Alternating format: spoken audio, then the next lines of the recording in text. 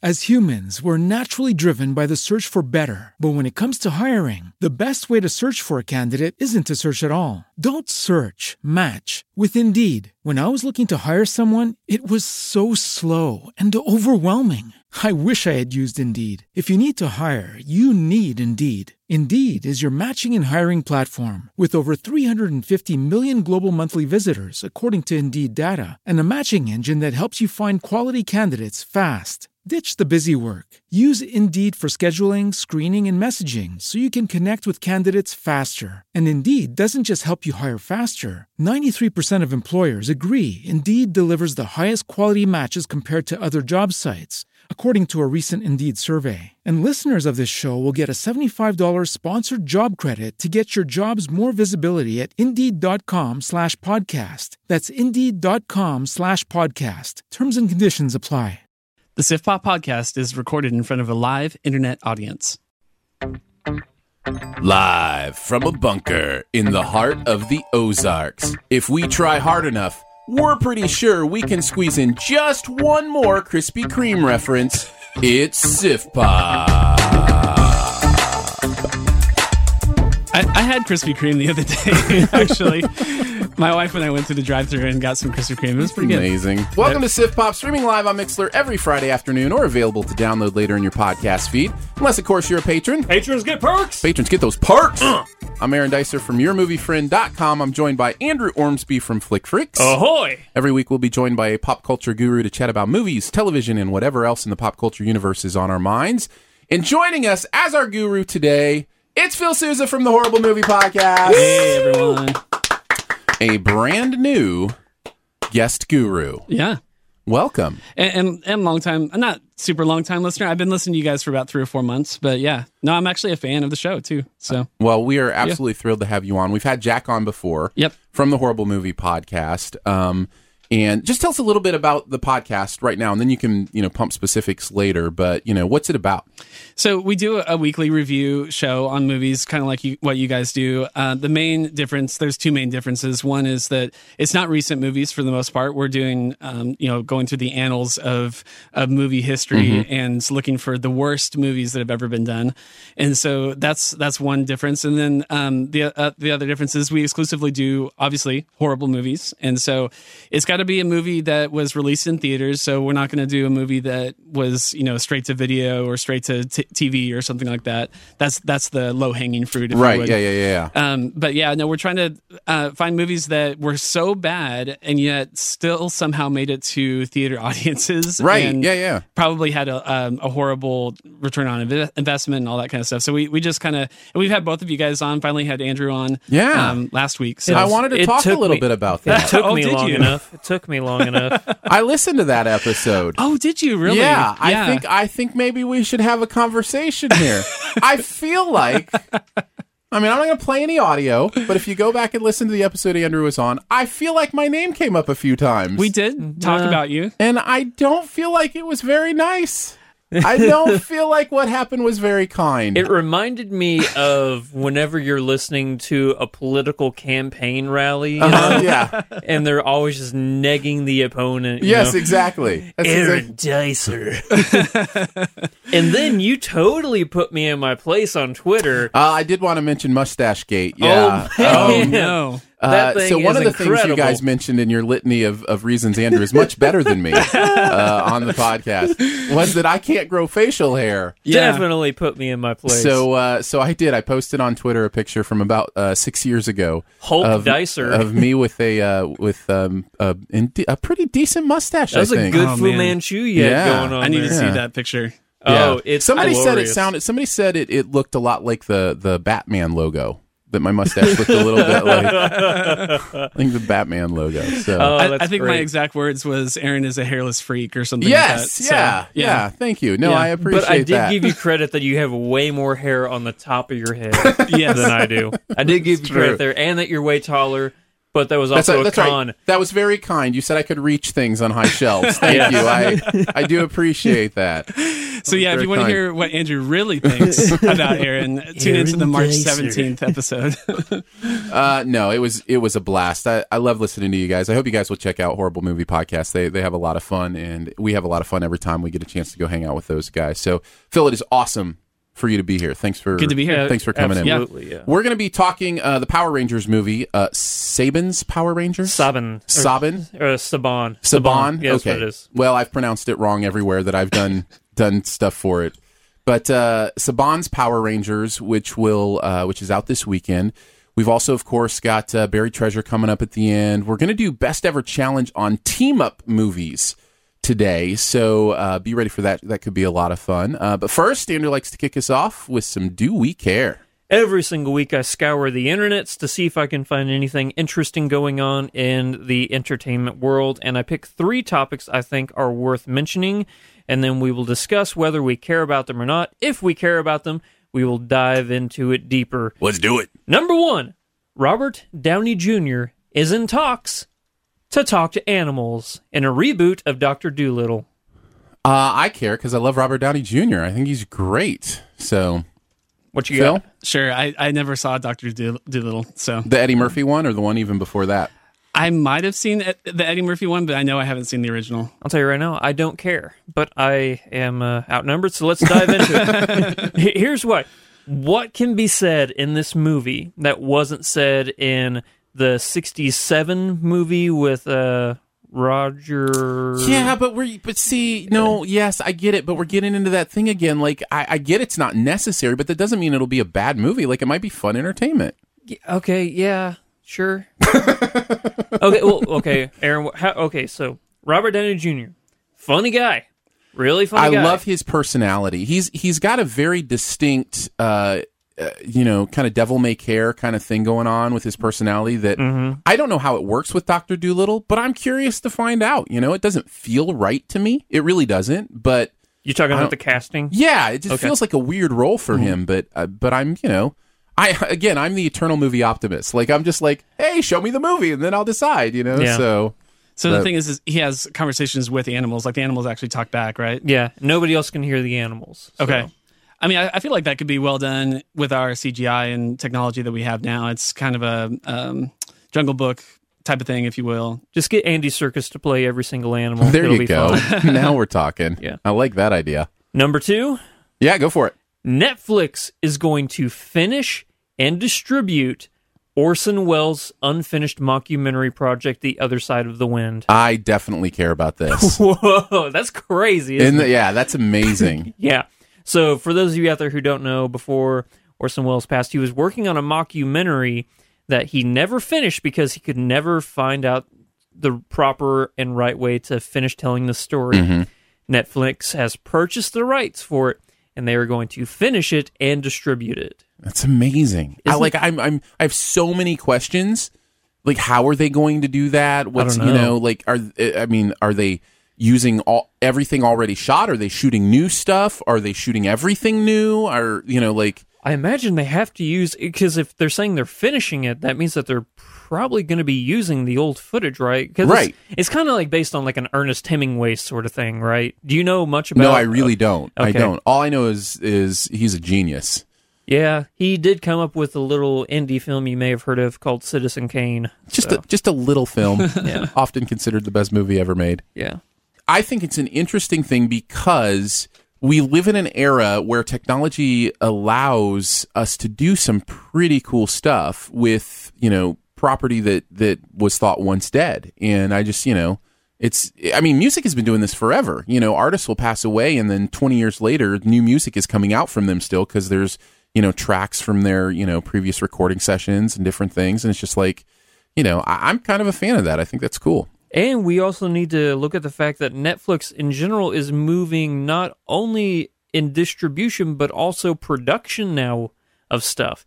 With they started with the Netflix original shows like House of Cards. And they're so loaded. They've got so much capital that they can invest in this stuff. But now they're actually coming out with a lot of movies. Yeah. They won an Oscar last year. So, yeah. It'll be interesting to see. Has anyone seen the original footage? Like the Did he ever publish I anything? don't know if it's ever been released. I don't think it has ever been released. Yeah. So, I mean, there's not an expectation from the audience to, to match a certain style or anything like that. Well, I think that there's an expectation. It's an Orson Welles movie, so I think that people have an expectation on that sense of like, this better be the greatest mockumentary of all time since Spinal Tap, Yeah, they definitely have big shoes to fill. Yeah. The greatest mockumentary since before Spinal Tap. Yeah, since before Spinal Tap. Oh, all right. Third one. This one's pretty interesting. Jay-Z has partnered with the Weinstein Company to make a Trayvon Martin film and a Trayvon Martin documentary. Both. Why would you do that? Why wouldn't you just pick a medium? I don't know. Maybe it's because they want to tell a dramatization of it as well, but they also want to make sure that they're also telling at the same time the real story of what's going on. Yeah. So something to tug on the heartstrings, which obviously the main story by itself is enough to tug on the heartstrings. Yeah. But yeah, I found this interesting, and I care. I do too as well. I love true stories, Phil. Oh, absolutely. Yeah, and talk about a hot button issue. I mean, Right. I think it's a story that needs to be told. Absolutely. Totally agree. And here's my question for you guys. Which do you prefer? Now, I mean, they're making both, but which do you prefer with a story, let's say like this one? Do you prefer the dramatization or do you prefer the documentary? I mean, I think the documentary would be more interesting, but I think it's not going to be as watched as much as the dramatization. You know what I mean? Like, that's a good point. I think the goal is to get the story out to as many people as possible. So it's, even though I would prefer, like me personally, I would prefer to watch the documentary. I almost feel like the other one might be more important for history. I think that's well said. Yeah. That is actually, because I prefer the documentary, but I didn't even think of, like the marketing of it. The marketing of it. And I think Phil is absolutely right that a film is going to reach way more people than a documentary. I think we have a recent example of this, right? Like, I mean, just this last year, we had The People versus OJ on TV as a dramatization, and we had the huge documentary by Ezra Edelman, who did like the 7.5 hour. It won the Oscar for documentary, best documentary. A 7.5 hour quote unquote movie won an Oscar this year. Yeah. And those are about the same subject matter. They're both amazing, but I guarantee you more people saw People versus OJ. Oh yeah, in the I think dramatization. it was one of the most watched shows of last year, I think. So, yeah, OJ Made in America, I think is the name of the documentary. Yeah, OJ Made in America. If you haven't taken the time to sit down for 7.5 hours and watch it, it's worth it. It is a phenomenal piece of work. And you can just break it up, Well, yeah, of course. It has nice little chapter breaks that you can kind of, do every hour or so. Which would you want done about your life, Andrew? A documentary or a dramatization? Considering how droll my life is, I think that you got to dramatize it. So you got to make that way more entertaining than it really is. Who plays you? Ryan Gosling. Nice. No, I'm taking that back. Alexander Skarsgård. Yeah. Unfortunately, I think I've got an old Travolta playing me, probably something like that. Young Travolta. All right, we'll go young Travolta. Yeah. All right, let's talk a little bit about Power Rangers. None of us really know each other. We're all screw-ups. But somehow,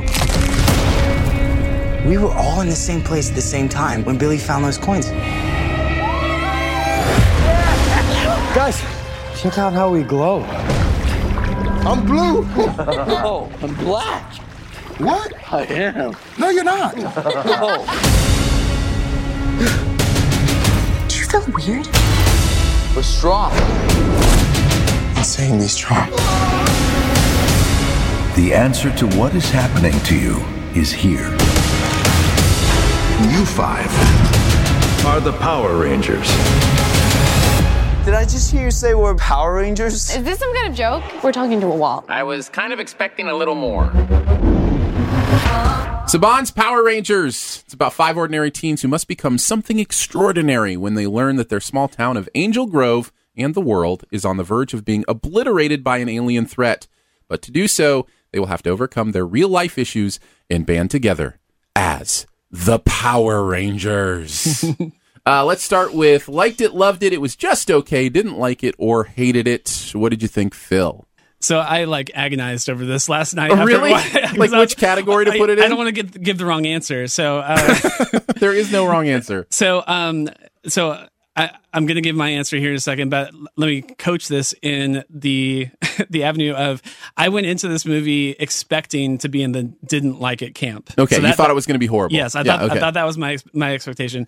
I came away being more impressed than I thought I would be, but I'm not in that loved it camp. So I'm gonna go liked it. Okay. Yeah. Strong liked it, slight liked it. Slight liked it. All right. Yeah. Aaron, what do you think? I'll go next. Yeah, that's fine. I'm in the it was okay camp. Okay. Strong it was okay, but it was okay. Okay. I'm in between you guys. I am in between okay and liked it. Because kind of like Phil, even though this was my childhood, Power Rangers, I didn't expect the movie to be all that good. But yeah. There are some things to like about it, right? There are some things to we'll get like into about that. it. Before we do, though, let's talk a little bit about our experience with the IP, with Power Rangers in general, because I think I've already mentioned, maybe it was in the pre-show, but I am not a Power Rangers guy. I never watched any of the TV shows. I'm aware of it. It's enough in the culture that I understand, the people in the colored suits and doing martial arts moves and, that kind of stuff. But I didn't watch any. Did you know that it was actually a Japanese show that they just reused the footage for? I only know that because I read it recently, but yeah. Yeah. Power Rangers Super Sentai series. So for me, Power Rangers was my childhood. Right now, I'm even wearing my green/white Ranger T-shirt. Yeah. So wait, white Ranger. There was no green or white Ranger, was there? Yeah, there was in the both. movie. Tommy played both of them. He was the Green Ranger first, and he had the Dragon Zord. No. The in the movie. I'm talking in the movie we just watched. Well, no. Well, the only Power Ranger things I've ever seen. Spoilers. Yeah, we can't address that until spoiler cast. Oh, I guess I didn't even recognize what you're talking about. Yeah. So we'll talk about that in spoilers. Yeah, because Tommy the Green Ranger was not one of the original Power Rangers. If you want, later on, I'll tell you that whole story. But yeah. For me, that my childhood was Power Rangers. It was my jam. So you loved it. So yeah, like the material. So you come from it from a very different perspective of me because I'm completely nostalgia for unaware of it. What about you, Phil? So I mean, Andrew, you were more of like a kid, like a young kid when it came out. I'm a wee lad. I was just starting high school. So the original show came out in 1993 in America, and the year I graduated from high school, and I was just beginning high school. So yeah, so I was 9. Thanks, Andrew. Yeah, thanks. So I felt like I was I was a little too old for it. Like just remember I can grow a mustache. All right. Yes, I know. If without pictures it didn't happen. So I got to see the pictures first. But when I was in high school, there were some high school students that were watching it, but it was kind of, I mean, you kind of had to be a sort of part of a certain crowd to really be into it. Yeah. And I wasn't in that crowd. So my brother, who was, he's about almost 2.5 years younger than me, he was in that sweet spot where he was I think a 7th grader when it came out. And so he was all into it. He was, collecting the cards or the action figures or whatever. And so it was on, like the TV, that show was on in our house, and I was walking through the living room and kind of looking at it.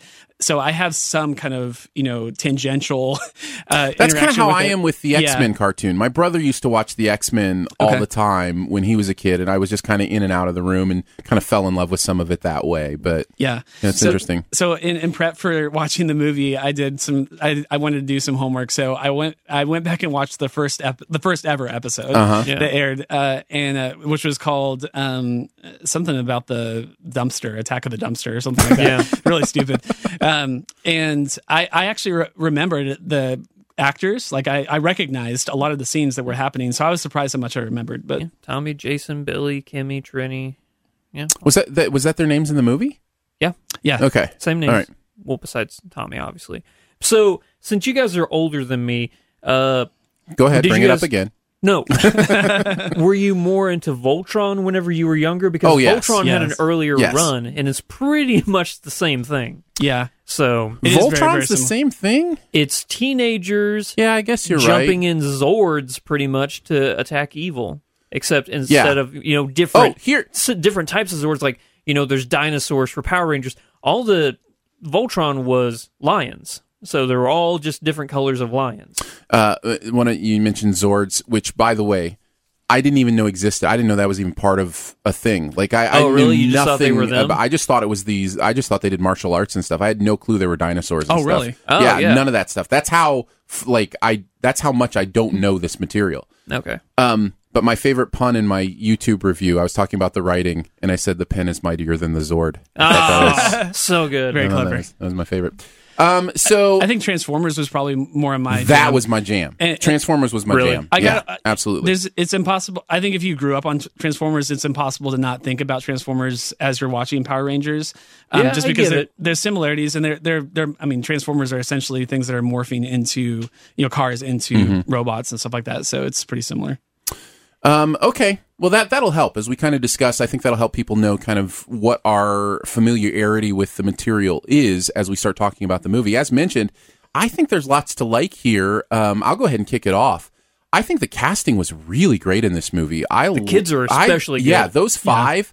Yeah. I liked every one of them, and they did a great job. And not only that, but they do great together, and that is such the key. Their chemistry is really good. And when the movie is doing that kind of breakfast clubby kind of thing, where these people from different areas are coming together and getting to know each other, I think that's where the movie works the best in, those relationships and those kids and what they're going through. And I was surprised by how well that stuff works. So that's one of the things that I enjoyed. What about you guys? I totally agree. There were parts of the movie where these teenagers are talking about real life stuff, and it can hit you on an emotional level. You're like, I'm watching a Power Rangers movie, and these people are knocking it out of the park in terms of, making these characters seem believable, because that's not really the tone that Power Rangers had. It was more campy and goofy and stuff.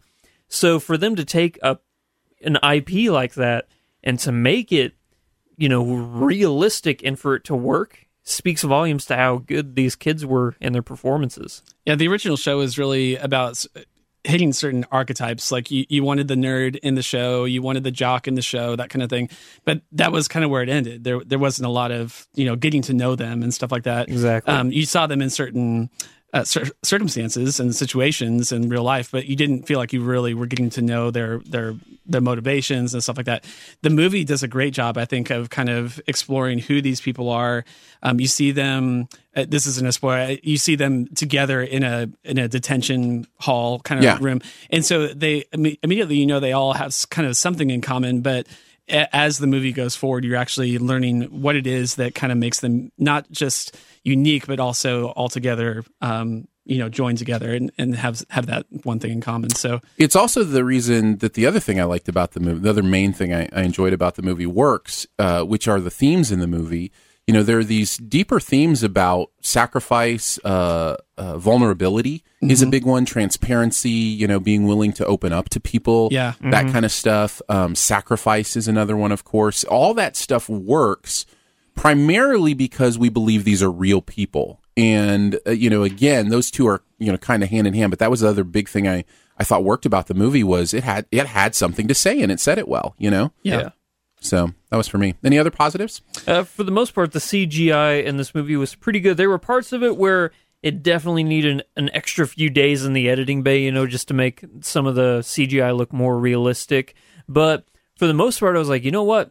The armor, because instead of, just wearing spandex jumpsuits and stuff, they really modernized it, and I think it looked really cool. Mm-hmm. Yeah. The Zords, not so much. I actually like the older version of the Zords. I mean, these were cool, but there were parts of it was kind of difficult to tell what kind of animal they were going for. I'm going to be honest. I just noticed a T-Rex. I wasn't even really sure. There's a mastodon, a triceratops, a pterodactyl. Is that a spoiler, or is that people know that from the old you TV show? better know that. Yeah. Okay. All all that's right. in the show. Yeah. So they're the same from the show as they are in the movie. Okay. Exactly. All right. So, yeah, because I've never seen the show, so I didn't know.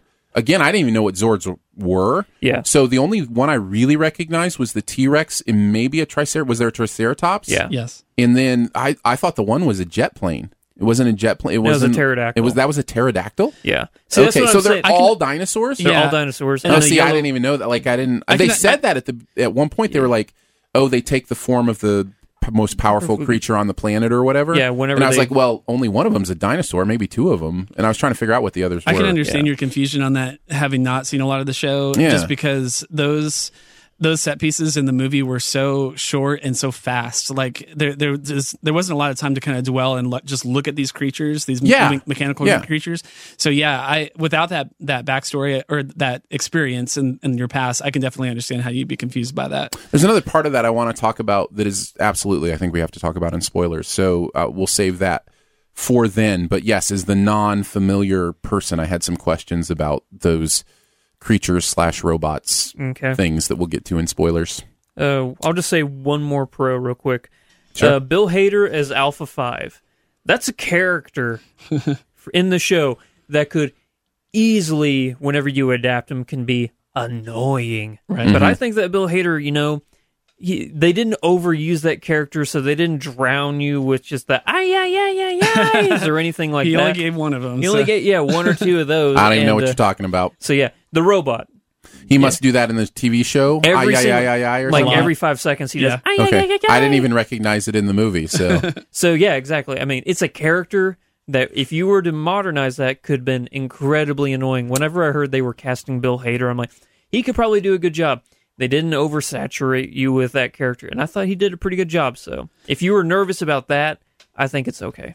I like that I didn't recognize that was an inside joke, though, because I think a lot of times movies that super serve an original audience like that will make people who don't know the jokes feel a little out of place. Warcraft was that for me. Warcraft was full of moments where it was like, okay, I get that some people thought that was funny because of something they were supposed to know, but I have no idea what you're talking about. I didn't feel that a lot during this movie. So the fact that there were nods to the original, like the or whatever, and it didn't make me feel out of place, I think that's good. I think that means the movie did something right. I was watching the movie in a packed theater last night, and which is saying something. It was 10:15 p.m., and the people that were down the row from me were going crazy. Like they were like laughing and clapping even like in the middle of the movie at certain references that they recognized from their childhood. Yeah. And meanwhile, everyone else down the row didn't react in any way, but that was okay. Like they got what they wanted, and the audience that was seeing this property maybe for the first time still enjoyed the movie and got what they got out of it. So yeah,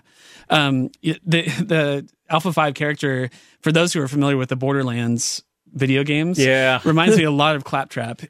So there's just a really famous, if anyone's played the Borderlands game, there's a really famous character, and he's kind of got that same personality, and yet Bill Hader kind of puts his own spin on it, and he did a great job. Yeah. Cool. Any other pros before we hit some cons? I mean, I'll say something. I mean, I know we already talked about the cast, like the main five or whatever, but RJ Kyler, he was the guy that played the Billy, the Blue Ranger. He was the best. Yeah, I agree. He gave a phenomenal performance. Yeah. And say what you will about the other cast members, they were all really good, but he did something truly special with an autistic kind of. Is that part character. of the TV show? No, the original. No. That's new. Okay, No. all right. The original Billy. I mean, they played around with race a little bit, but in a good way. Like they had the same races in the movie. I'm talking black, white, all that. But they were mixed up. So like Billy was a white guy in the original show, but there was also an African American in the original show as well. So like they had the same. They just kind of switched their demographic. suits. Yeah, because the black guy was the Black Ranger in the show, and interesting. And was that on purpose? I don't know. Trini, the Asian girl in the show, that was makes yellow, a joke in the movie funnier to me now. Yeah, exactly. There's a joke in the movie that's a little bit funnier to me now. Yeah, that you're the black. Like, no, yeah. But yeah, see, again, this movie is flooded with like nostalgia and references that you didn't pick up on, but you still thought was funny, right? Like, well, no, it worked. It worked. Well, I wouldn't say I thought they were funny. I just missed them. Yeah, the I meant nothing. I didn't even know it was there. Yeah. The original Billy was kind of this. Stereotypical 90s nerd, kind of tape between on the glasses type of guy. Yeah. But he didn't suffer from anything. And I won't say what all the spoilers of the movie, but like, I mean, there's a lot more going on with this Billy that I thought drew me completely. I was all in on him. I just wanted to know. He was my favorite. What he was like. So absolutely. Very good. Again, like you said, all the performances from the kids in this were really good. But especially Billy knocked it out of the park. Yeah.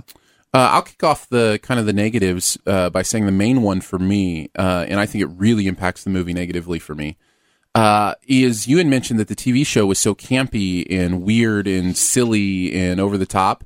That's here in the movie too, and it feels so out of place to me. Thank you. I wrote that down. It just feels like two movies battling it out. In fact, here's where I'll pinpoint it. Elizabeth Banks plays the main bad character in this. Rita Repulsa. She is in a different movie than everybody else. Yeah. You know what I mean? Yeah. Like and I'm not saying her performance is bad. It's just for a different film than these kids were making. Yeah. Does that make sense? I actually am in the camp that I thought her performance was pretty bad. But, Okay. Yeah. Well, I didn't think it was bad.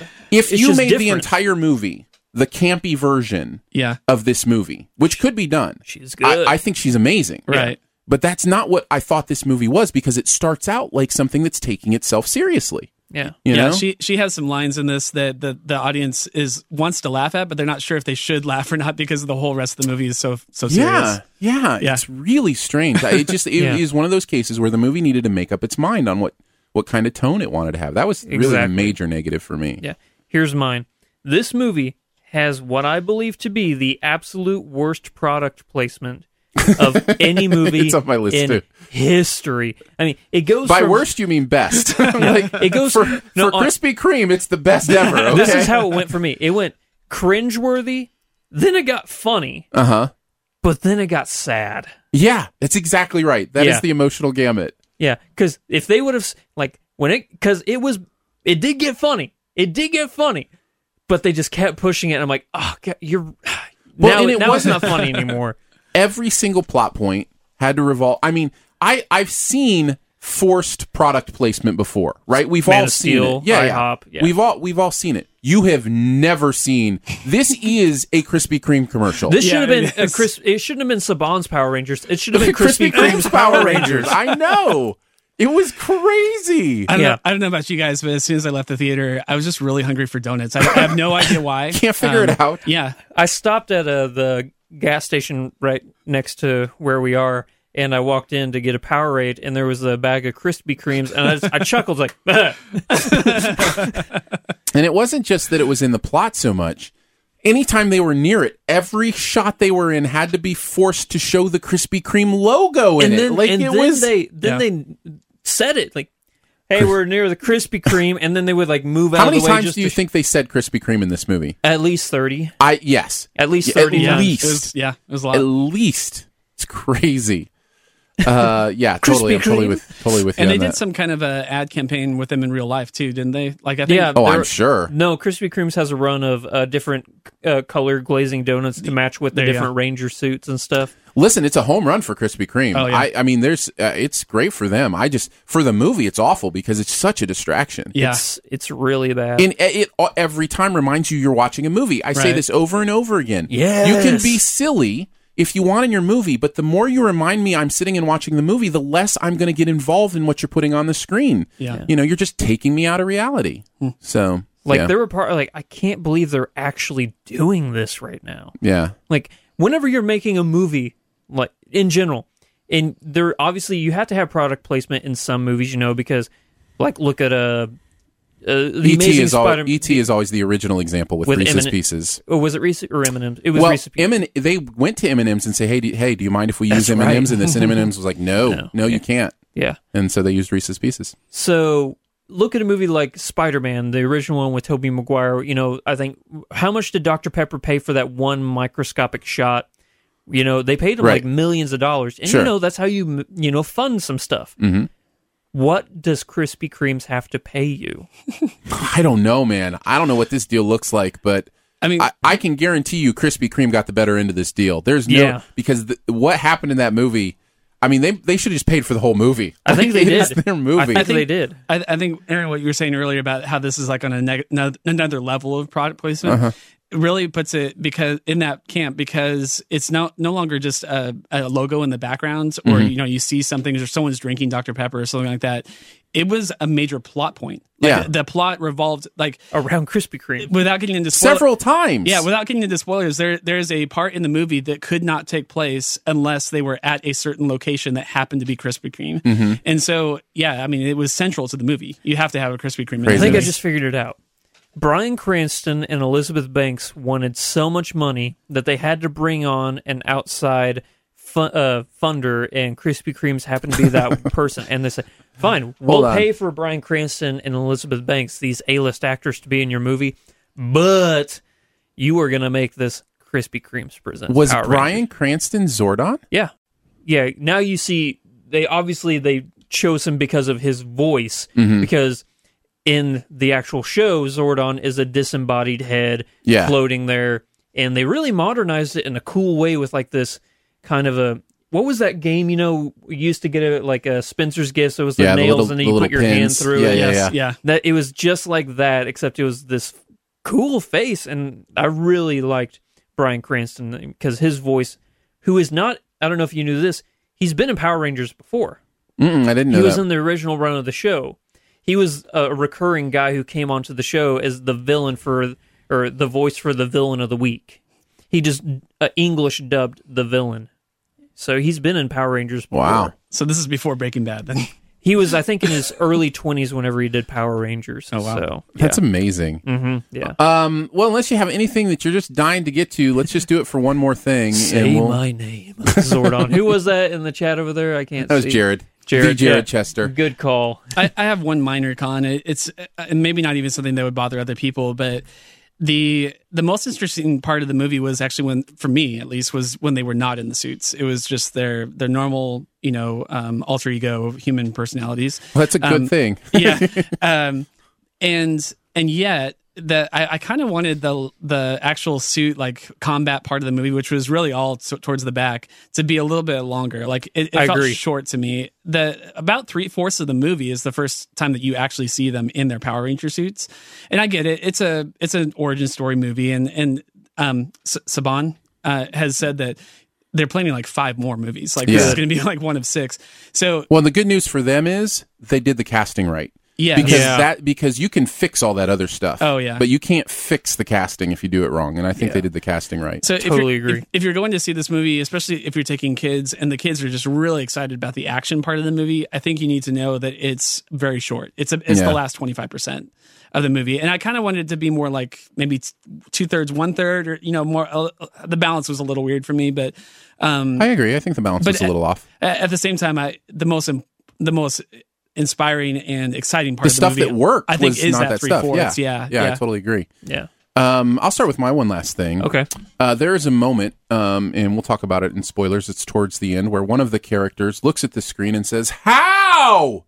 And I just was like, I'm so with you, because so much of this stuff is like, what? How did that even happen? Like, how is that a thing? And it was just like, there was a lot in this that was nonsense to me, that didn't make sense in that campy, ridiculous part. And I'll go into more details and spoilers on that. Because they're trying to, make an homage to the original run of the show, but like you said, it doesn't blend with the rest of the movie. Right. Yeah. So, yeah. Yeah, there's some key moments where I was just like, I was very distracted by how nonsense it was. Yeah. So I'll just say that. One last thing. So this movie was directed by Dean Israelite, which I'm not familiar with his work. He hasn't done a whole lot, I guess. The one movie that people know him for is maybe Project Almanac. Project Almanac is which came out a couple years ago, and that is so funny because Project Almanac was in my brain while watching this movie. It felt funny. like Project Almanac in some ways. I have not seen Project Almanac. I just read about it, and I know that it's a found footage type movie. There are elements of that directing history in this movie for sure. It's definitely inspired by his previous work. That's so interesting. There's a scene in a car chase towards the beginning of the movie that is very found footage, where the cameraman is essentially in the middle of the car and is like looking back out the back windshield and then looking forward at the front windshield and then looking back again, and it feels like a found footage guy with holding it's very camcorder. organic, yeah. And those shots I think were very exciting to watch, just because it made you feel like you were in the middle of the scene, whereas other shots the camera was out removed. So I honestly, like, his background of doing found footage, I think really helps this movie. I would give Project Almanac a cautious recommend if you haven't seen it. Okay. It's not awful. Acquired taste. Yeah, I mean, I enjoyed it. I had a good time with it. Some of the stuff didn't make sense in it, but it was interesting enough. What's your one more thing, Andrew? As an avid fan of the original run of the show, there were parts of this movie that took me back to 1993, and I absolutely loved it. So the only thing I was missing was a Squeeze-It bottle and a bowl of Chef Boyardee, and I would have been 9 years old again watching this thing.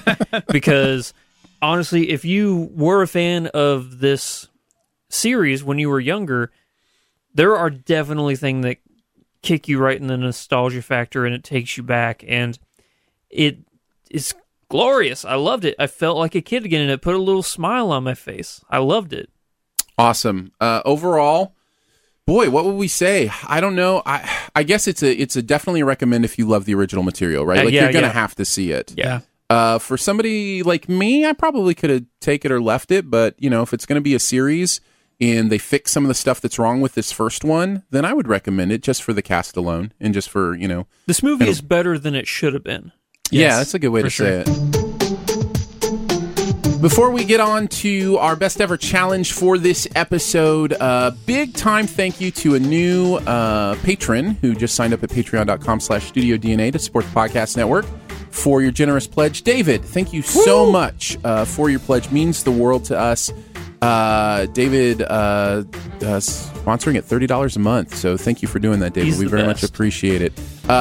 It starts at $3 a month. Giving starts at $3 a month. And that gets you your own podcast feed where you can listen to the exclusive pre-shows that happen before the show, any bonus episodes, all that stuff will be there. And will come straight to your podcast feed for all of our patrons. We really could not do this without you, so thank you so much for your support. And David, because you're at that $30 a month level, you do have a shout-out every month that you get to do. So just let us know what you want shouted out, and we will do that sometime this month. So thank you for that. David's great. The other thing I would mention is it is still Tripod Month. Is it? So if you have got somebody in your life that might enjoy this podcast or other podcasts or whatever, that may think it's too complicated or don't know how to do it, walk them through it. Say, hey, here's a podcast. I think you'd enjoy listening to this while you're driving or working out or whatever, and just show them how to use the app. Whatever app you use, load it up on their phone. Show them the options and get them started. This is the month where we're all encouraging each other to let somebody else know about podcasts who may not be into them. So give that a try and let us know you do. And when you do, hashtag it on Twitter, Tripod, TRYPOD. So thanks for doing that. All right, on to our best ever challenge.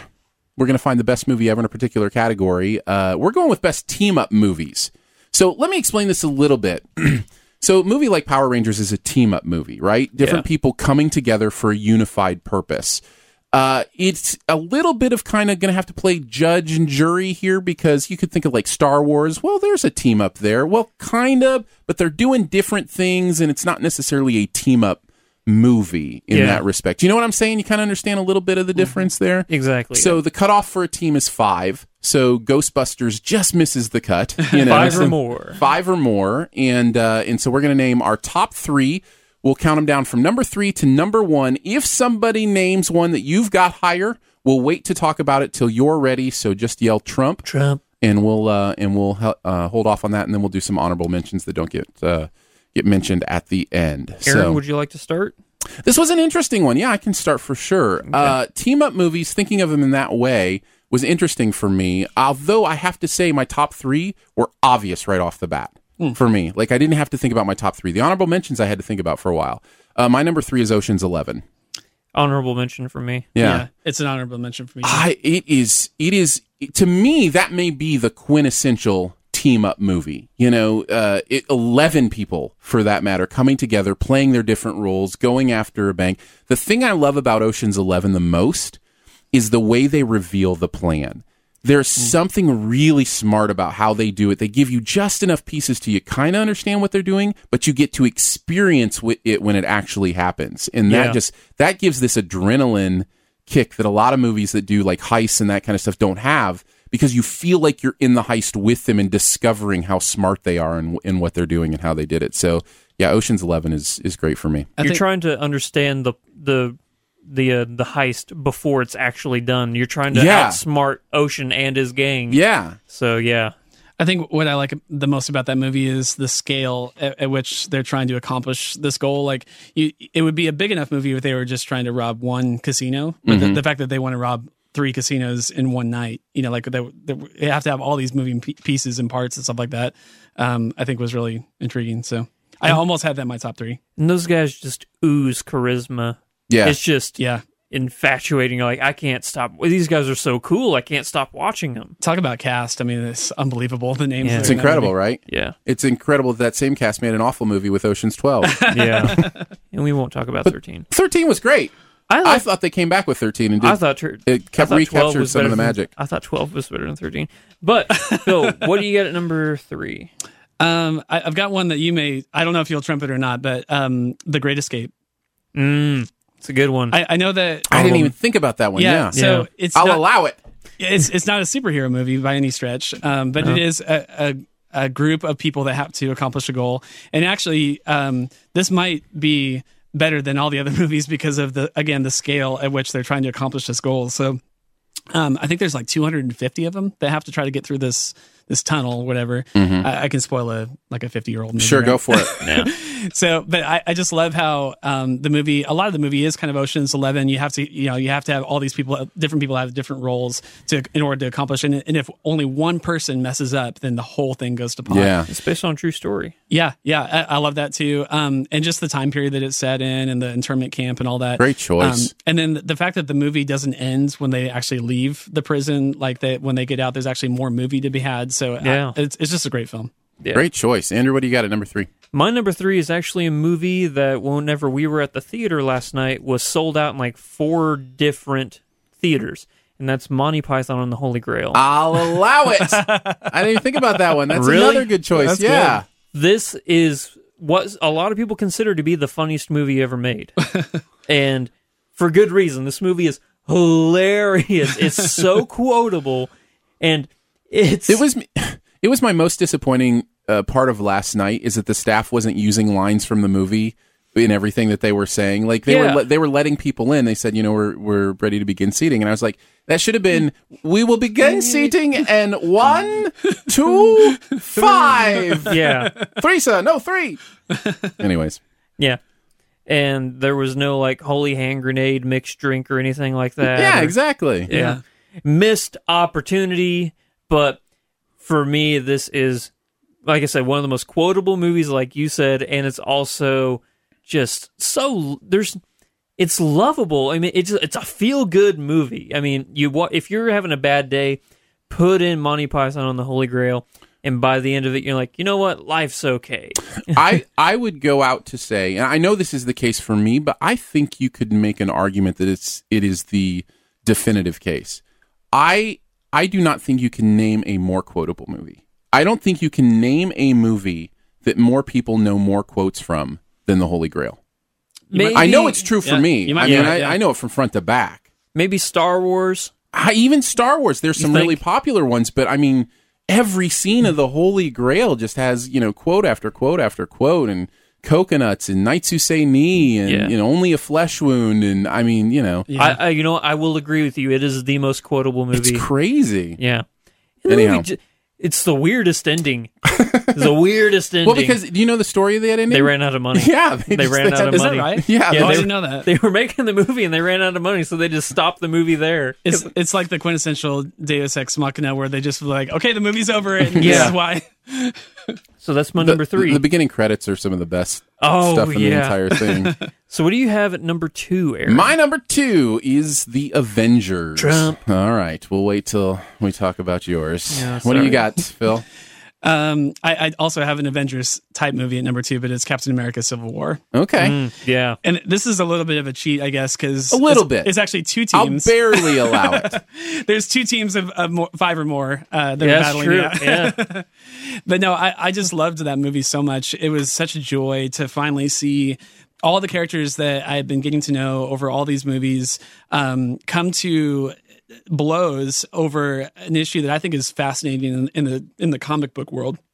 The issue of superhero registration, that the superheroes need to sign on the dotted line and be registered, and that we're going to exact all these kind of laws that say what you can and can't do, and the fact that they were divided over that and then actually fought it out, and then of course adding in Superman and Ant-Man with his whole scene, and Superman. Superman, Spider-Man. Wow, I wrong. watched comic the property. wrong movie. Yeah. Someday. DC move when that DC Marvel versus crossover DC. happens. Yeah, that'd be cool. adding in all those characters all together in one scene and fighting it out. And I just loved the dialogue between Iron Man and Captain America and everything that they were fighting about. It just felt so real to me while being, completely superficially, awesome. I loved it, man. Powerful. Yeah. Number 2. So you mentioned Ocean's 11, which is a great heist movie. Yeah. But I'm going to mention the greatest heist movie of all time. Ooh. Heat. Oh. Heat is the greatest heist movie ever made. There will never be one better. I can't say that. I can't say that. I try to keep my opinions to myself on Heat because I'm one of the very few people who actually didn't like Heat. Oh, really? Yeah. The diner scene in that movie with Pacino and De Niro is... Now, if it was a movie called The Diner Scene with Pacino and De Niro, I'd love it. But would you like to see a My was... Dinner with Andre recast with Pacino and De Niro? There you go. Let's do that. Okay. Let's do that.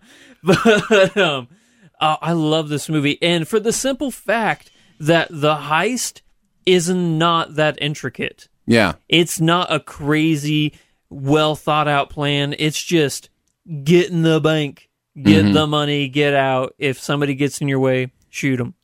And it's an all-star studded cast. And here's the crazy thing for me. You have Al Pacino, Robert De Niro, and like Hank Azaria is in there too. But you have like all these A-list actors. But the one who gives the best performance in the movie is Val Kilmer. Like, who would have thought that? Kilmer's great in there, yeah. Yeah, he's so good. And I can put this... And then you have Moby scoring the movie. It's so good. I love this movie so much. Very nice. And that's your number 2? It's my number 2. All right. Well, I know your number 1. You do know my number 1. I guess I'll give my number 1. Yeah. It's time, right? Yep. Lord of the Rings. I thought about that, but I just can't. I mean, it's in my top 5 movies of all time. It should have been my number 1 now that I think of it. It's the perfect. I mean, the Fellowship of the Ring too late, is a team-up movie. Late. I mean, my bow, my axe. I mean, everybody. The Fellowship of the Nine coming together. I can't believe I didn't think of it. It should have been my number 1. But well, I'll do it for you. Thank you. So yeah, I count them as one movie, even though there's 3 of them. But if I had to pick a movie, it would be Fellowship because it is the team-up movie. Okay. The others aren't necessarily team-up movies because the team already exists, so to speak. But yeah, I absolutely love Lord of the Rings. So yeah.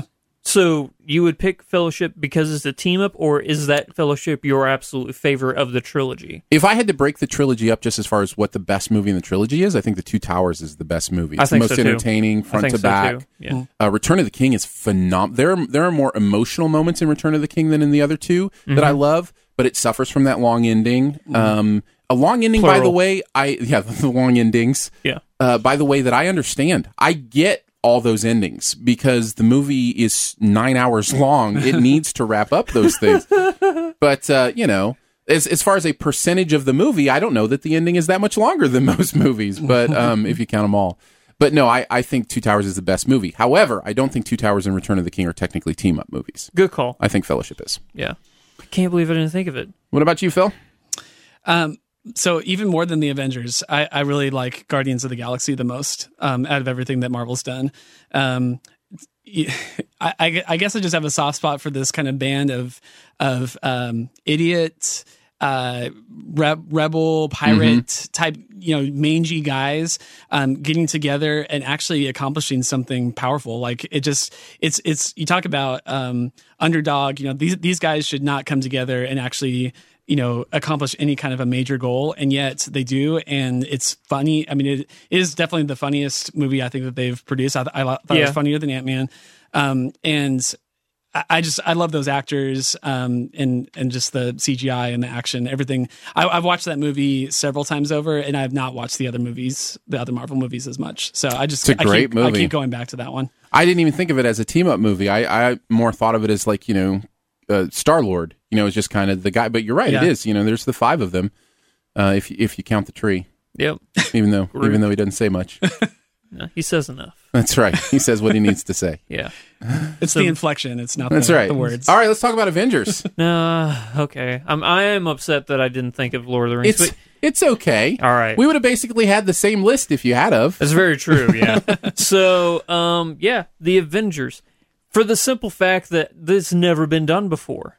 You know, you've had like, you know, Robert Downey Jr. playing Iron Man, Chris Evans playing Captain America, Chris Hemsworth, the Thor. You've seen all of these movies. Yeah. And they were A-list movies whenever they came out. But the fact that they got all of those guys to come together to make the movie, The Avengers, I can't imagine what that boardroom meeting was like. Hey, do you guys want to do something we've never done before? And they were like, well, Disney owns us now, so we can do anything. We have the money. And the fact that they pulled it off and that it worked speaks volumes to how crazy good. Totally agree. Yeah. Totally agree. I've said recently that my most exciting moment in a movie theater of all time happened this year with the movie Split. And I've talked about that. Yeah. Like the most adrenaline in a movie I've ever had. But It's the first time I've ever heard you actually shout out in a movie theater. What?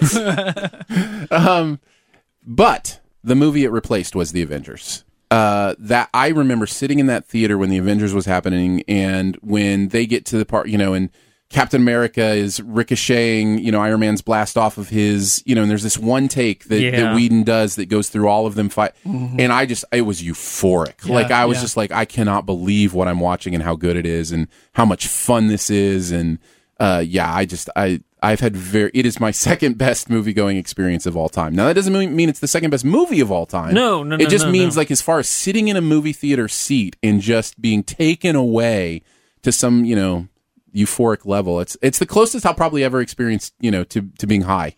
You know what I mean? It's just like this craziness. So Aaron doesn't need drugs. He has Marvel. That's right. That's right. Honorable mentions? Yeah, we can do some honorable mentions. Who wants to go first? I have 3 that were not mentioned. Go ahead, you give yours, because I've got a few more than that. Munich.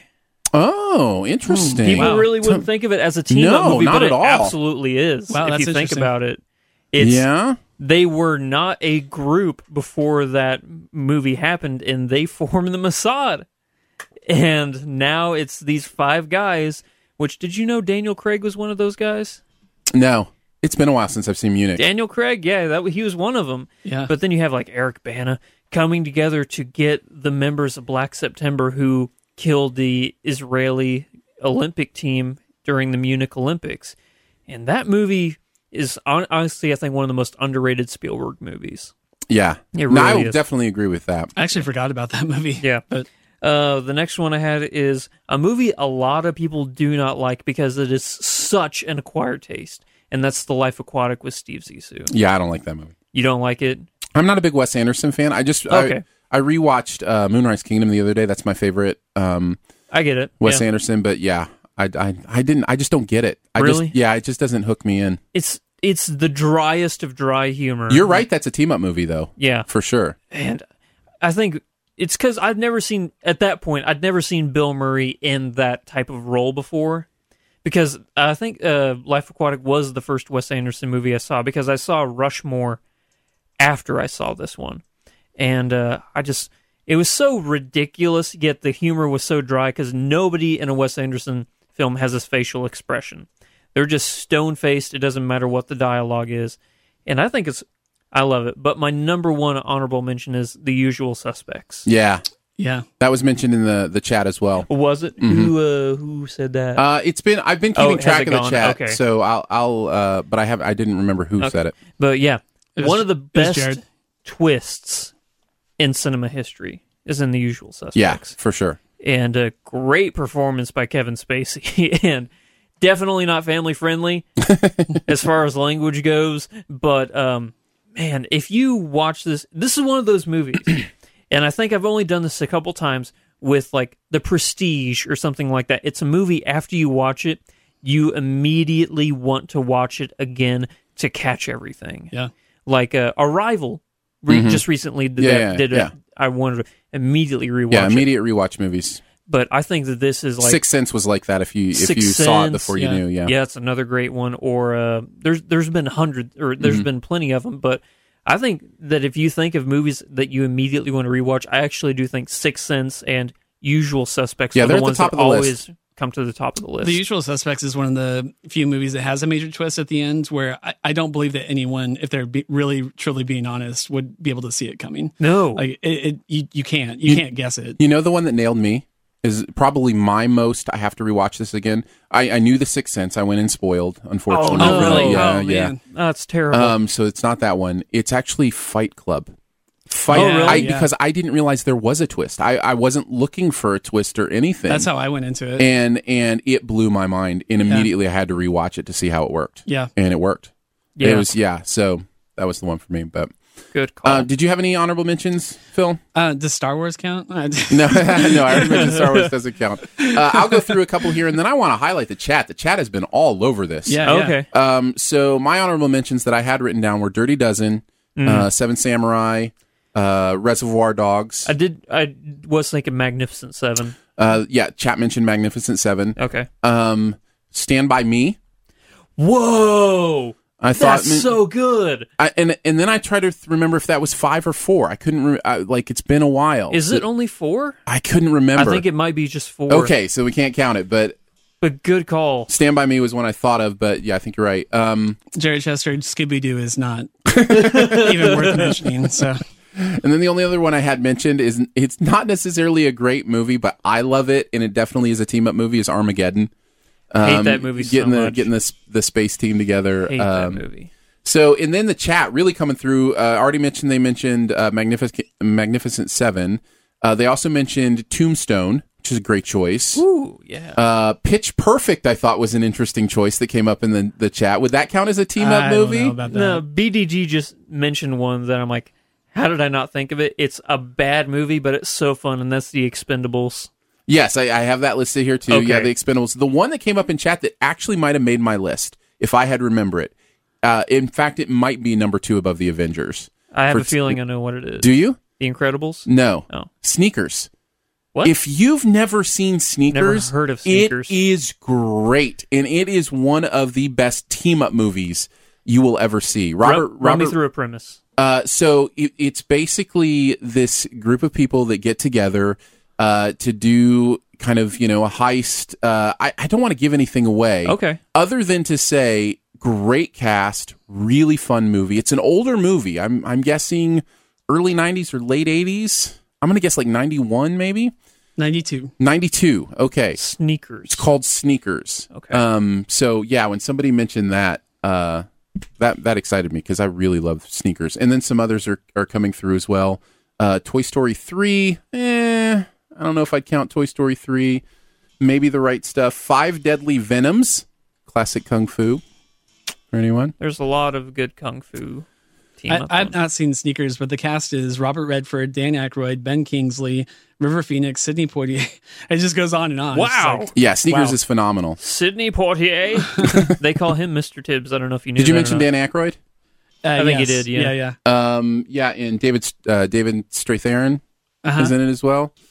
Man, that's good stuff right there. I think you'll really enjoy that. I'm going to watch that one for sure now. Yeah, You've sold me sounds on good. it. Let's see. Other ones coming up in the chat. Inception. Yeah. I guess we could count Inception. guess you it's could a count little bit of a stretch. The team keeps getting smaller, but yeah. You mentioned The Incredibles. I don't count The Incredibles because that's a family already. Yeah. It's not really a team up. That's more of a family kind of thing. So yeah, some good choices. I love it when the chat comes through. Yeah. Appreciate that. that. They definitely did. All right, let's do our buried treasure, guys, before we finish up. What's one thing in the pop culture universe, any category, that you want to bring to people's attention? Andrew, why don't you start us off? In the pre-show, I talked about the new movie Life, and but for my buried treasure, I'm going to talk about a show that is not getting as good a reception as probably Netflix hoped, and that's going to be Iron Fist. So for me, here's the problem. I think that's an understatement that it's not getting as good a reception as Netflix had hoped. Yeah. So I didn't think the show was bad. I thought it was good, but here's the problem. Netflix with their Marvel properties has set such a high bar. Like, it is way, way up there. You think this is like when Pixar has a movie that's still great but doesn't live up to, I think it's more along the lines of whenever Pixar has a movie that's, it was good. Is it the Cars of Pixar movies? Yeah, there you go. Except, less Larry the Cable Guy. But Here's the thing. The guy who plays Danny Rand, a.k.a. Iron Fist, in the show, I don't like him playing that character. I don't think he did a good job.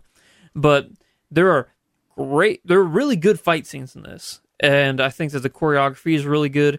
It's just that they didn't know how to focus on one story. They kind of tried to jump around because after this, they're doing The Defenders, which it's all of them.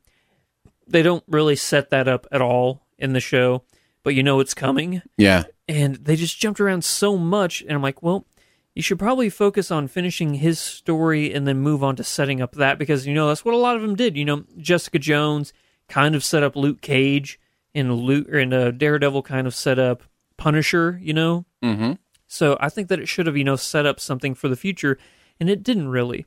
But there are good things about it. You know, you have Claire Danes Rosario Dawson, you know, coming back, killing it. She is so good in all of these shows as her character. But, yeah, if you are hesitant, I'd say give it a shot. I can see how this is an acquired taste. I think you are the first person I've heard call it any form of good. A lot of negativity. But you know what? I do think you're right. There is something that happens when things are usually amazing, and then it falls short, where it's like all of a sudden it's even more awful as a matter of perspective. So that probably is some of that going on here.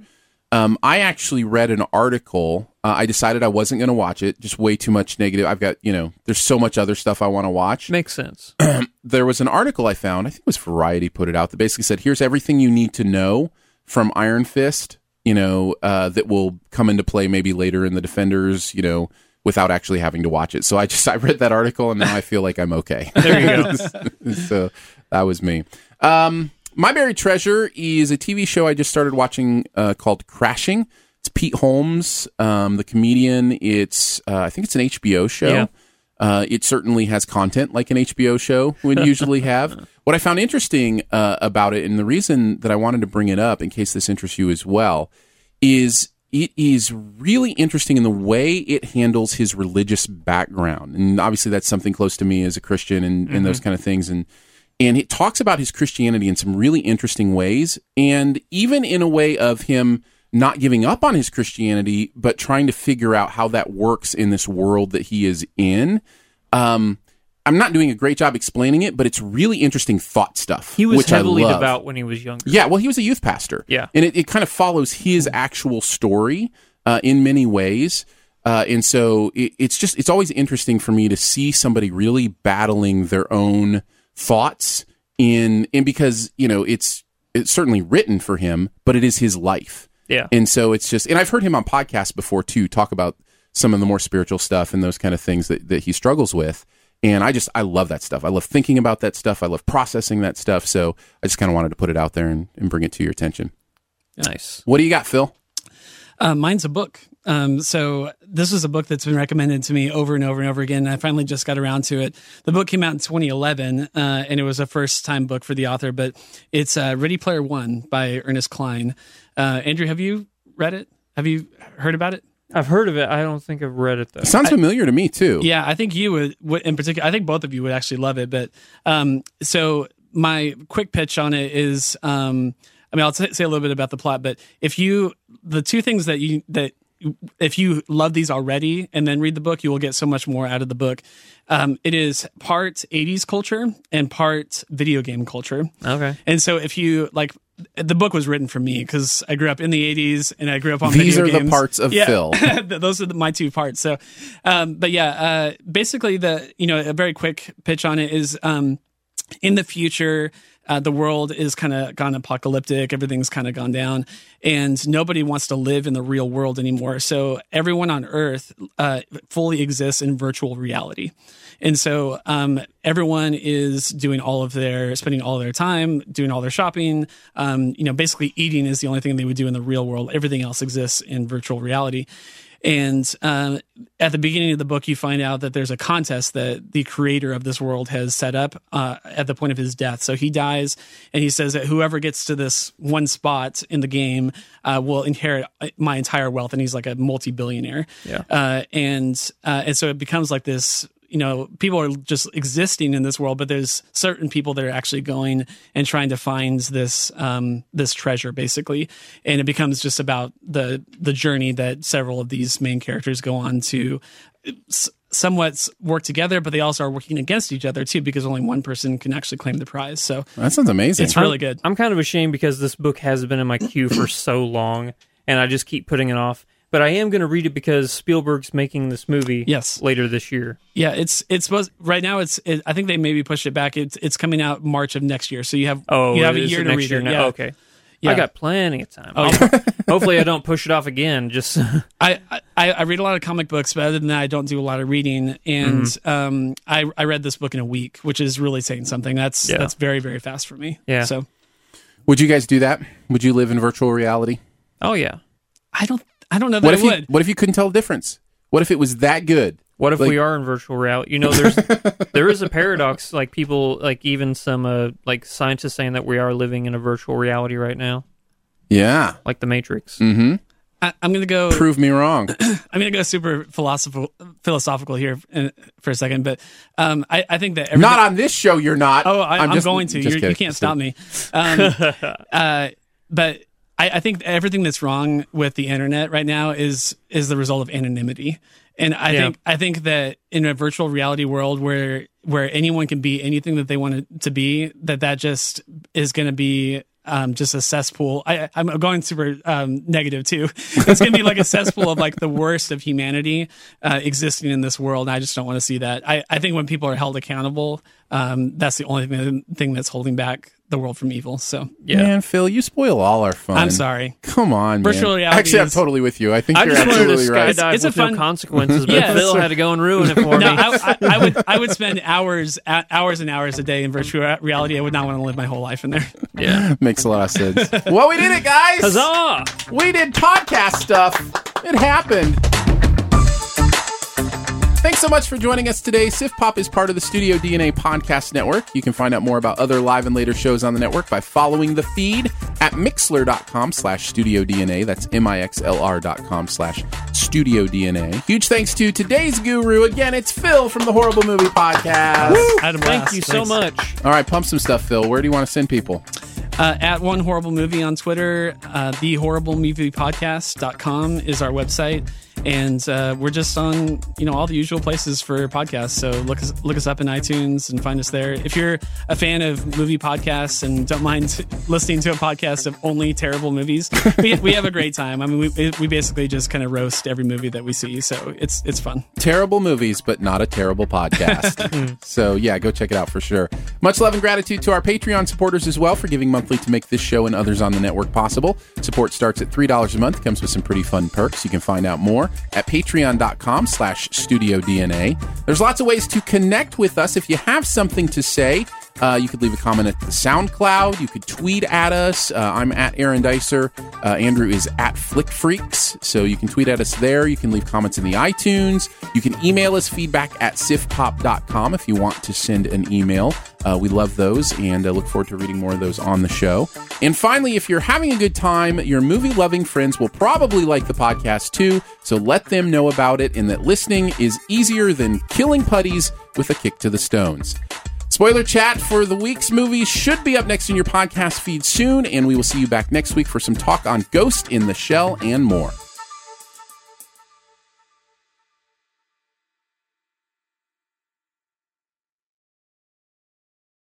As humans, we're naturally driven by the search for better. But when it comes to hiring, the best way to search for a candidate isn't to search at all. Don't search, match with Indeed. When I was looking to hire someone, it was so slow and overwhelming.